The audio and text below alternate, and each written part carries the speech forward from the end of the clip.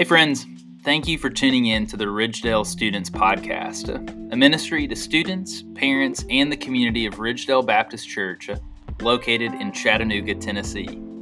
Our aim is to help students encounter Christ and be equipped as disciples to be sent out to engage the nations. If you listen and find this to be a helpful resource, we'd love for you to consider leaving a rating or review. We hope you're blessed by this episode as you walk the way of Jesus alongside us. Enjoy. Thank you all for showing out. Honestly, I didn't really know everyone was going to be coming tonight until like right before Zach was like, yeah, I invited this person. I was like, all right, it looks like we'll have a full house. So I'm excited. I'm glad you're all here, and thanks for coming. So I don't have much of a greeting with me coming second, so we're just going to jump right into it.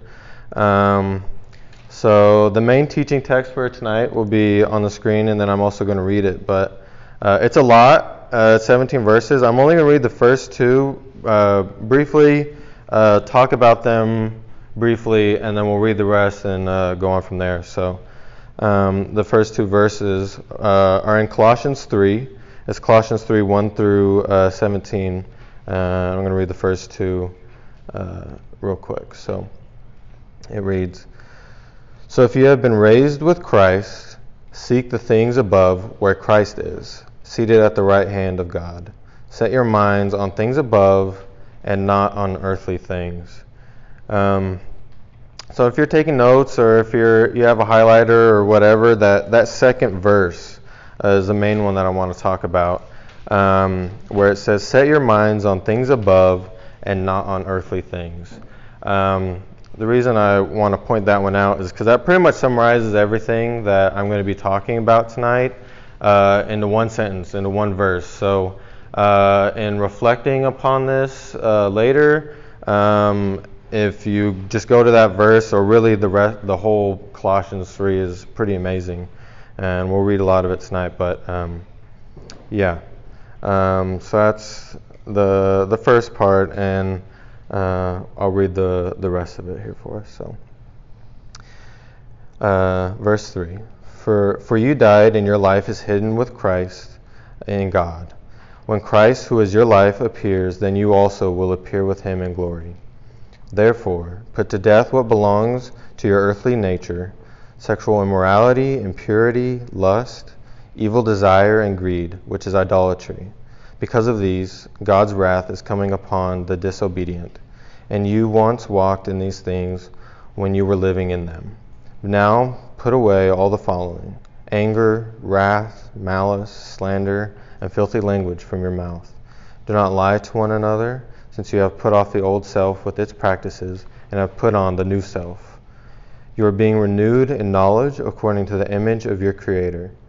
In Christ there is not Greek and Hebrew, circumcision or uncircumcision, barbarian, Scythian, slave and free, but Christ is all and in all. And it continues. Therefore, as God's chosen ones, holy and dearly loved, put on compassion, kindness, humility, gentleness, and patience, bearing with one another and forgiving one another. If anyone has any grievances against the other, just as the Lord has forgiven you, so you are also forgiven. Above all, put on love, which is the perfect bond of unity, and let the peace of Christ, to which you were also called in one body, rule your hearts and be thankful. Let the word of Christ dwell richly among you, in all wisdom, teaching and admonishing one another through psalms, hymns, and spiritual songs, singing to God with gratitude in your hearts. And whatever you do, in word or in deed, do everything in the name of the Lord Jesus, giving thanks to God the Father through him. Okay. I appreciate you guys reading that with me. It was kind of a lot. But the reason I read that whole thing is because it gives a lot of insight to everything I'm talking about tonight, and living our new life, and how we should look, and what we should be seeking in our life and in our hearts. And it also briefly kind of talks about what Zach was talking about earlier, in verses 5 through 9. It talks about like the famished state of like what leads to us being famished, what that looks like. Help us to kind of see within ourselves and test our hearts of like, do we still live in foul language and greed and evil desire? So I feel like it kind of perfectly has both feasting and famine encompassed in it. And so that's why I read a whole lot, because it has a whole lot of good stuff in there. Okay. So now I'm going to go ahead and jump into the next slide with a bunch of questions on it. And the first question I'd like you to look at is right at the top, where it says, "Are we full or famished?" Yeah. Okay. And when you hear that question, some of you might be thinking like, "Joey, man, like I just had Chick-fil-A on the way over here. Like, why are you talking about food?" And we are here to talk about God. And so just as a clarification, tonight we'll be talking about food a lot, being on feasting. But we're not talking about the chicken nuggets you had on the way over here, but we're talking about spiritual food, food for your soul. And I feel like Deuteronomy says it best, where it says, "Man does not live on bread alone, but on every word that comes from the mouth of the Lord." And that's what we'll be talking about tonight, food for your soul, your heart and your mind and your thoughts. Okay, so looking back at the screen with the first question, I'm just going to read most of these, and as I'm reading them, I encourage you to kind of ask yourself these questions and like test your own heart and be honest with yourself. Take an honest look at what your answer to these questions are. So the first one being, how much are you filling your mind with His Word compared to how much you are filling your mind with this world? This is the first question for a reason. This question sort of sets a stage for the rest of the questions I'll end up reading. And yeah, so I encourage you again to answer these to yourself honestly and what that looks like in your life. So next question. How many of you prayed this week outside of church? How many of you read your Bible this week? How many of you have ever listened to a sermon not on a Sunday or a Wednesday night, but for yourself on your own time? And have you ever had a conversation about God with someone, like intentionally, like seeking it out? Do we ever consider what Jesus thinks about our outfit choices, or do we only ever consider what our peers might think? Can you quote more scripture or song lyrics?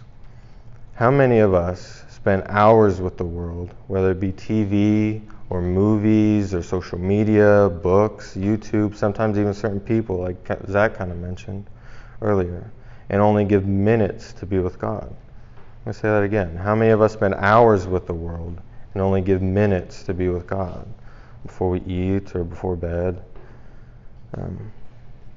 Okay. So after reading these questions, some of you might feeling a little convicted, and that's a good thing. That was kind of the point of me asking those questions, to help us realize our need for God in our lives. So instead of just letting you guys like sit in your conviction and be like, "Oh my gosh, like I'm a horrible person," you're not. And we're going to jump into the next slide, which is Revelation 3, to help kind of guide us to God with this conviction, to not let this be for nothing, but to lead us to Him. So the next slide is Revelation 3, and it reads, and Jesus is the one saying this, "As many as I love, I rebuke and discipline. So be zealous and repent. See, I stand at the door and knock. If anyone hears my voice and opens the door, I will come into him and eat with him, and he with me. To the one who conquers, I will give the right to sit with me on the throne, just as I also conquered and sat down with my Father on His throne. Let anyone who has ears to hear listen to what the Spirit says to the churches." So I'm going to mention the highlighters again, and if you're taking notes, this is a good point. Where Jesus says, I think it's in verse 20, "If anyone hears my voice and opens the door, I will come into him and eat with him, and he with me." So after those questions I just had on the screen, some of you might have realized that you haven't, although you believe in God, you haven't quite been living for Him. And you hear that little voice in your head right now, and you recognize that it's Jesus and that He's knocking on your door. So what we're going to do right now is to go before God in prayer to open the door for Him and invite Him to eat with us. So let's let our zeal for God in this moment and lead us to confession and repentance together. Let's confess addiction to our phones and to ourselves. How our impulses aren't to seek God, but toward our own pleasure and entertainment. Let's ask God for forgiveness for seeking our own desires and our own will instead of His. And let's pray that God leads us on a path of repentance, away from ourselves and toward Himself. For Jesus is the way, the life, and the truth. Said that backwards, way, the truth, and life. And He's knocking on our doors, so let's let Him in. So if you would all bow your heads and pray with me.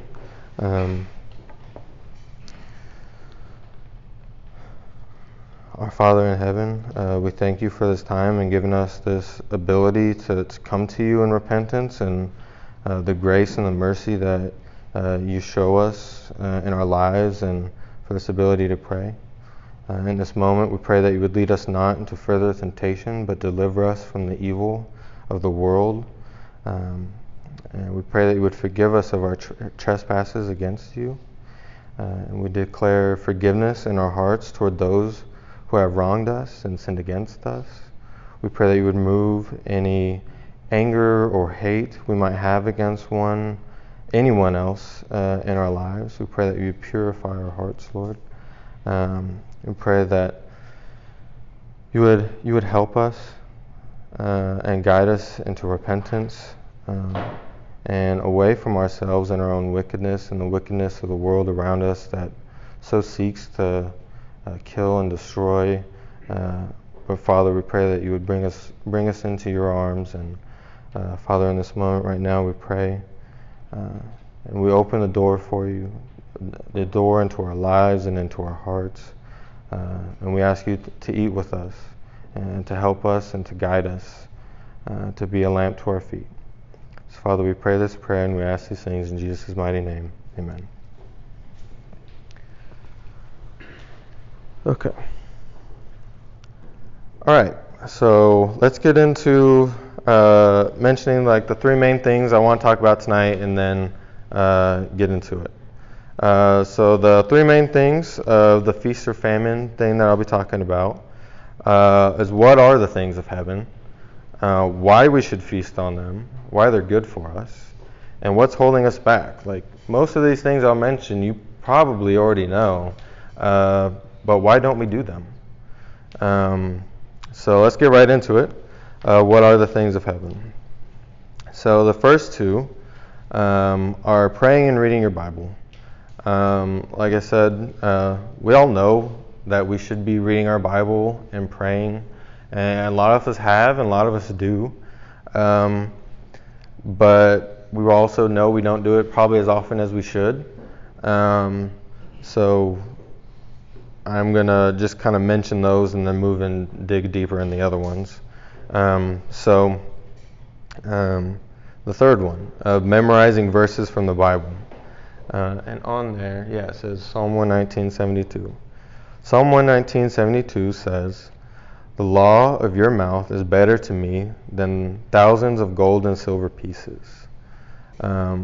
So to put that into context of what that should look like, if we can say that for ourselves, and as the psalmist said it, if I offered you right now $1,000 for every verse that you could memorize, suddenly the excuses you were just kind of telling yourself when I said you should be memorizing verses kind of go away. You're like, man, I could knock out quite a few. Like some of you are like, Jesus wept, and like give him my money. And so our excuses go out the window when we kind of take the perspective of like, this is worth more than anything we could ever have in this life. That the word that we have given to us freely is worth more than everything else. And it's important to memorize it and write it in the walls of our heart and of our mind, and to share that with others, not just for yourself.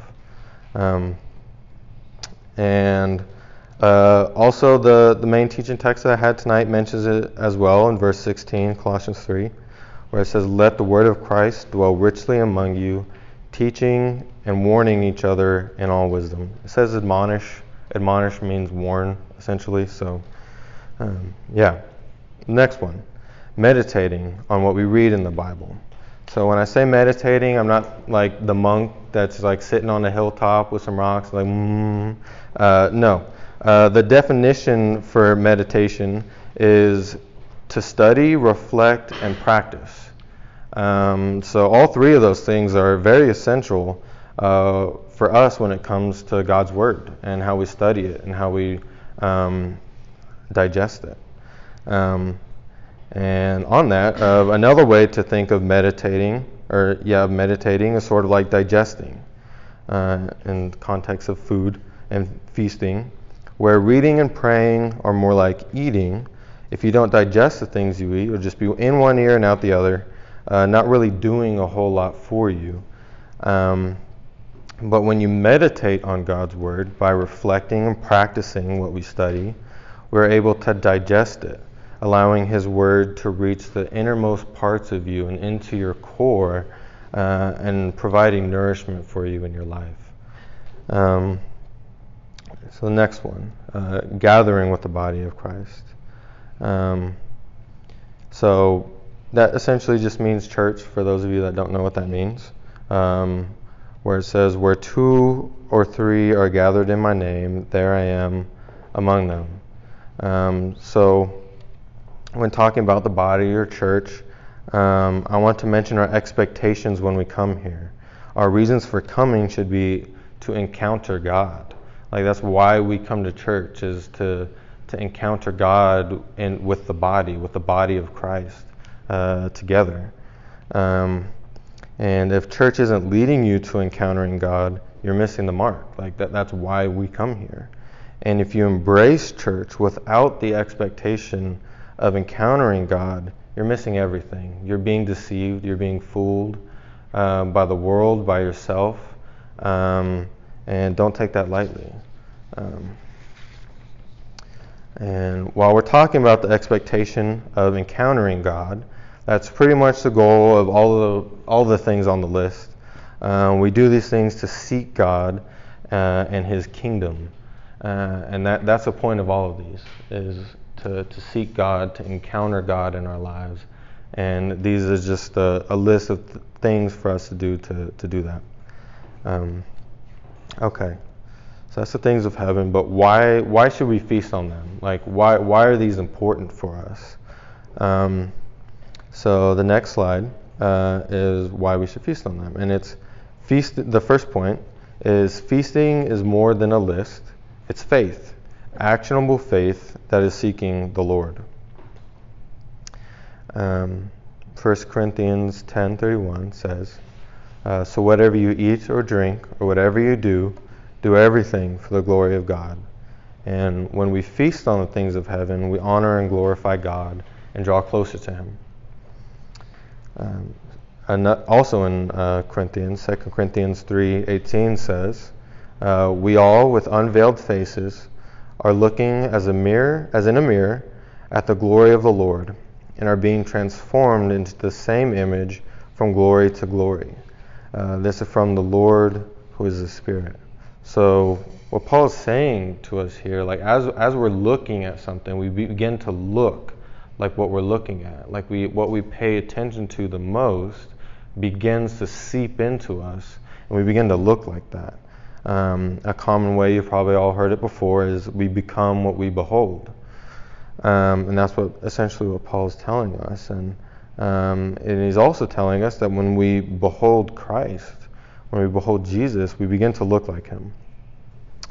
And the reason this verse is listed on why we should feast on the things of heaven is because feasting on the things of heaven helps us to behold Jesus. It helps us to look at Him more throughout our day-to-day and in our lives, and not ourselves or this broken world around us. The next reason, Romans 12:1-2, reads, "Therefore, brothers and sisters, in view of the mercies of God, I urge you to present your bodies as a living sacrifice, holy and pleasing to God. This is your true worship. Do not be conformed to this age, but be transformed by the renewing of your mind, so that you may discern what is good, pleasing, and the perfect will of God." John Mark Comer, I recently listened to a sermon on that text by John Mark Comer, and from that sermon about these two verses, he says this: what you direct your attention to and what you allow to come in and out of your mind stream will determine the trajectory of your spiritual formation. So some further examples of what that might look like in our life is if all your friends play a lot of basketball. You'll likely start playing more basketball to be around them more. Or same with video games. If a lot of your friends play video games, you'll probably end up playing video games to be around your friends. Another one is if all your friends started listening to some new hot artist and they're talking about their friends a lot, or talking about their songs a lot, you'll likely end up listening to a few of those songs. All those examples, though, were worldly examples. And what Paul is talking about in Romans 12 is not worldly. He's saying the opposite, actually. He's saying, do not be conformed by this world. And instead, he encourages us to be transformed by Jesus. Okay, so last one of why. God's word is not meant to stop when it gets to you. It's meant to be reproduced from within you and poured into the others around you. So as a part of loving your neighbor, you'll allow yourself to be poured into by God and His Word, and this feast and being nourished allows you to replicate that and pour into others in that same way. And if you look right there in Genesis 1, right in the beginning, God tells us this, to be fruitful and multiply and fill the earth. So as a part of that, we should seek Him and reproduce it. And also in the Great Commission, where Jesus says, "Go therefore and make disciples of all nations, and teaching them to observe all that I have commanded you." So, yeah, that's why. And now for a last point, is what is holding us back? Like, why don't we do this? So some of us have probably heard about feasting already. You probably already know all the things I pretty much mentioned. I might have just said it a little differently than you've heard before, but we all know we should be reading our Bible and praying more. But what stops us from actually doing this? So the first one is distractions. We live in a world where it's harder than ever to sit still. We live in a world of video games and movies and social media and new music every week. The distractions of this world are everywhere. And honestly, they're really fun, and that's part of the problem. It makes it very difficult for us to have the patience to sit down and read our Bible or pray. Especially when our brains have become so used to the instant gratification from our screens. But don't let the world around you deceive you out of a relationship with God. It's what we're made for. You were made for communion with a holy God, and there will always be a longing and a void deep inside of you that will only grow stronger and stronger as time goes on if you don't sustain your soul with the presence of God, with the presence of the Lord. To the next point. This is not a list of top 10 ways to be a better Christian. It's not just checking boxes and somehow we'll be better because of it. But these are just ways to help us encounter God. And God will make you a better person. He'll change you and renew you into a new creation. The next one, of repurposing the time we're already using on other similar things. So from that John Mark Comer sermon I mentioned earlier, from that same sermon, he said this. Remember, you're already doing this. This isn't stuff to add to your already busy schedules. You're already reading, thinking, watching something, already spending 24 hours a day doing something. This is about repurposing what you already do, with intentionality of someone whose deepest desire is to follow Jesus and become more like him. The next one, of unconfessed sin. Our sin can hinder us from wanting to go before a holy God because of our shame and guilt that we feel over our sin. Sometimes it's easier for us to just not think about it, not think about the bad things that we've done, and just keep moving along. But this can be dangerous, especially if it's leading us away from our relationship with God. We need to confess, ask forgiveness, repent. As John the Baptist said, repent, for the kingdom of heaven is at hand. Don't miss eternal salvation because you were deceived into comfort. The next point, of dwelling in our sin. Brant Hansen said it like this in a book called The Men We Need. He says, we're not supposed to let our sinfulness keep us from God. Focusing on our sin can push us away. But trust me, he is not shocked by our sin. He paid a steep price because of it. He knows we're sinners. But as we continue to focus on living a loyal life, turning our attention repeatedly to him and interacting with him, we will change and grow. I've seen it in my own life. If we abandon turning our minds to God and give up honestly relating to him, we won't grow up. We won't become who we're meant to be. We'll be hyper-fixated on our own guilt, or we'll hand ourselves over to our desires, and they will cripple us. The next point is our anxious and worried thoughts, our anxieties. And for that one, I'm just going to read out of Philippians. Philippians 4:4-9, where it says, rejoice in the Lord always. I will say it again, rejoice. Let your graciousness be known to everyone. The Lord is near. Do not be anxious about anything, but in everything through prayer and supplication, with thanksgiving, present your requests to God. And the peace of God, which surpasses all understanding, will guard your hearts and minds in Christ Jesus.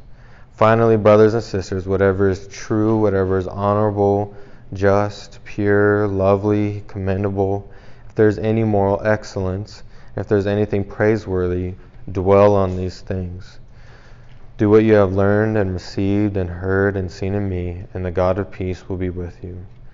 In talking about memorizing verses, this is one that I have memorized, and before coming up here, has greatly helped me with my anxious and worried thoughts. So there's a reason why I just read from Philippians in that one, and I don't have anything else to say because that speaks for itself. So the last point is some of us might be deceived into doing these things only for appearances, for what others might think it looks like, or maybe because our parents just want us to, or some other superficial reason. But Paul warns us against this in the same chapter as the main teaching text we read earlier in Colossians 3. Toward the end of the chapter, Paul says, don't work only while being watched as people pleasers, but work wholeheartedly, fearing the Lord. Whatever you do, do it from the heart as something done for the Lord and not for people, knowing that you will receive the reward of an inheritance from the Lord. You serve the Lord Jesus Christ. So that's pretty much all I have for us tonight. I have one little concluding text from John 15 I would like us to read together. Most of you probably have heard it before. Jesus is the true vine. I'll read that, say a little thing about it, and we'll wrap up in prayer. So John 15:1. Jesus says, I am the true vine, and my Father is the gardener. Every branch in me that does not produce fruit, he removes, and he prunes every branch that produces fruit, so that it will produce more fruit. You are already clean because of the word I have spoken to you. Remain in me, and I in you, just as a branch is unable to produce fruit by itself unless it remains on the vine, neither can you unless you remain in me. I am the vine, you are the branches. The one who remains in me and I in him produces much fruit, because you can do nothing without me. If anyone does not remain in me, he is thrown aside like a branch, and he withers. They gather them, throw them into the fire, and they are burned. If you remain in me and my words remain in you, ask whatever you want, and it will be done for you. My Father is glorified by this, that you produce much fruit and prove to be my disciples. As the Father has loved me, I have also loved you. Remain in my love. If you keep my commands, you will remain in my love, just as I have kept my Father's commands and remain in his love. I have told you these things so that my joy may be in you, and your joy may be complete. So, we abide in Christ by feasting on the things of heaven and using them to guide us to God and obeying the commandments given to us by God in the Bible. Just after these verses in the same chapter, Jesus says, "This is my commandment, that you love one another as I have loved you." So why not we start there? Let's love one another, let's abide in him, and produce much fruit for his glory. So I'm going to end in a little prayer, and thank you guys for listening.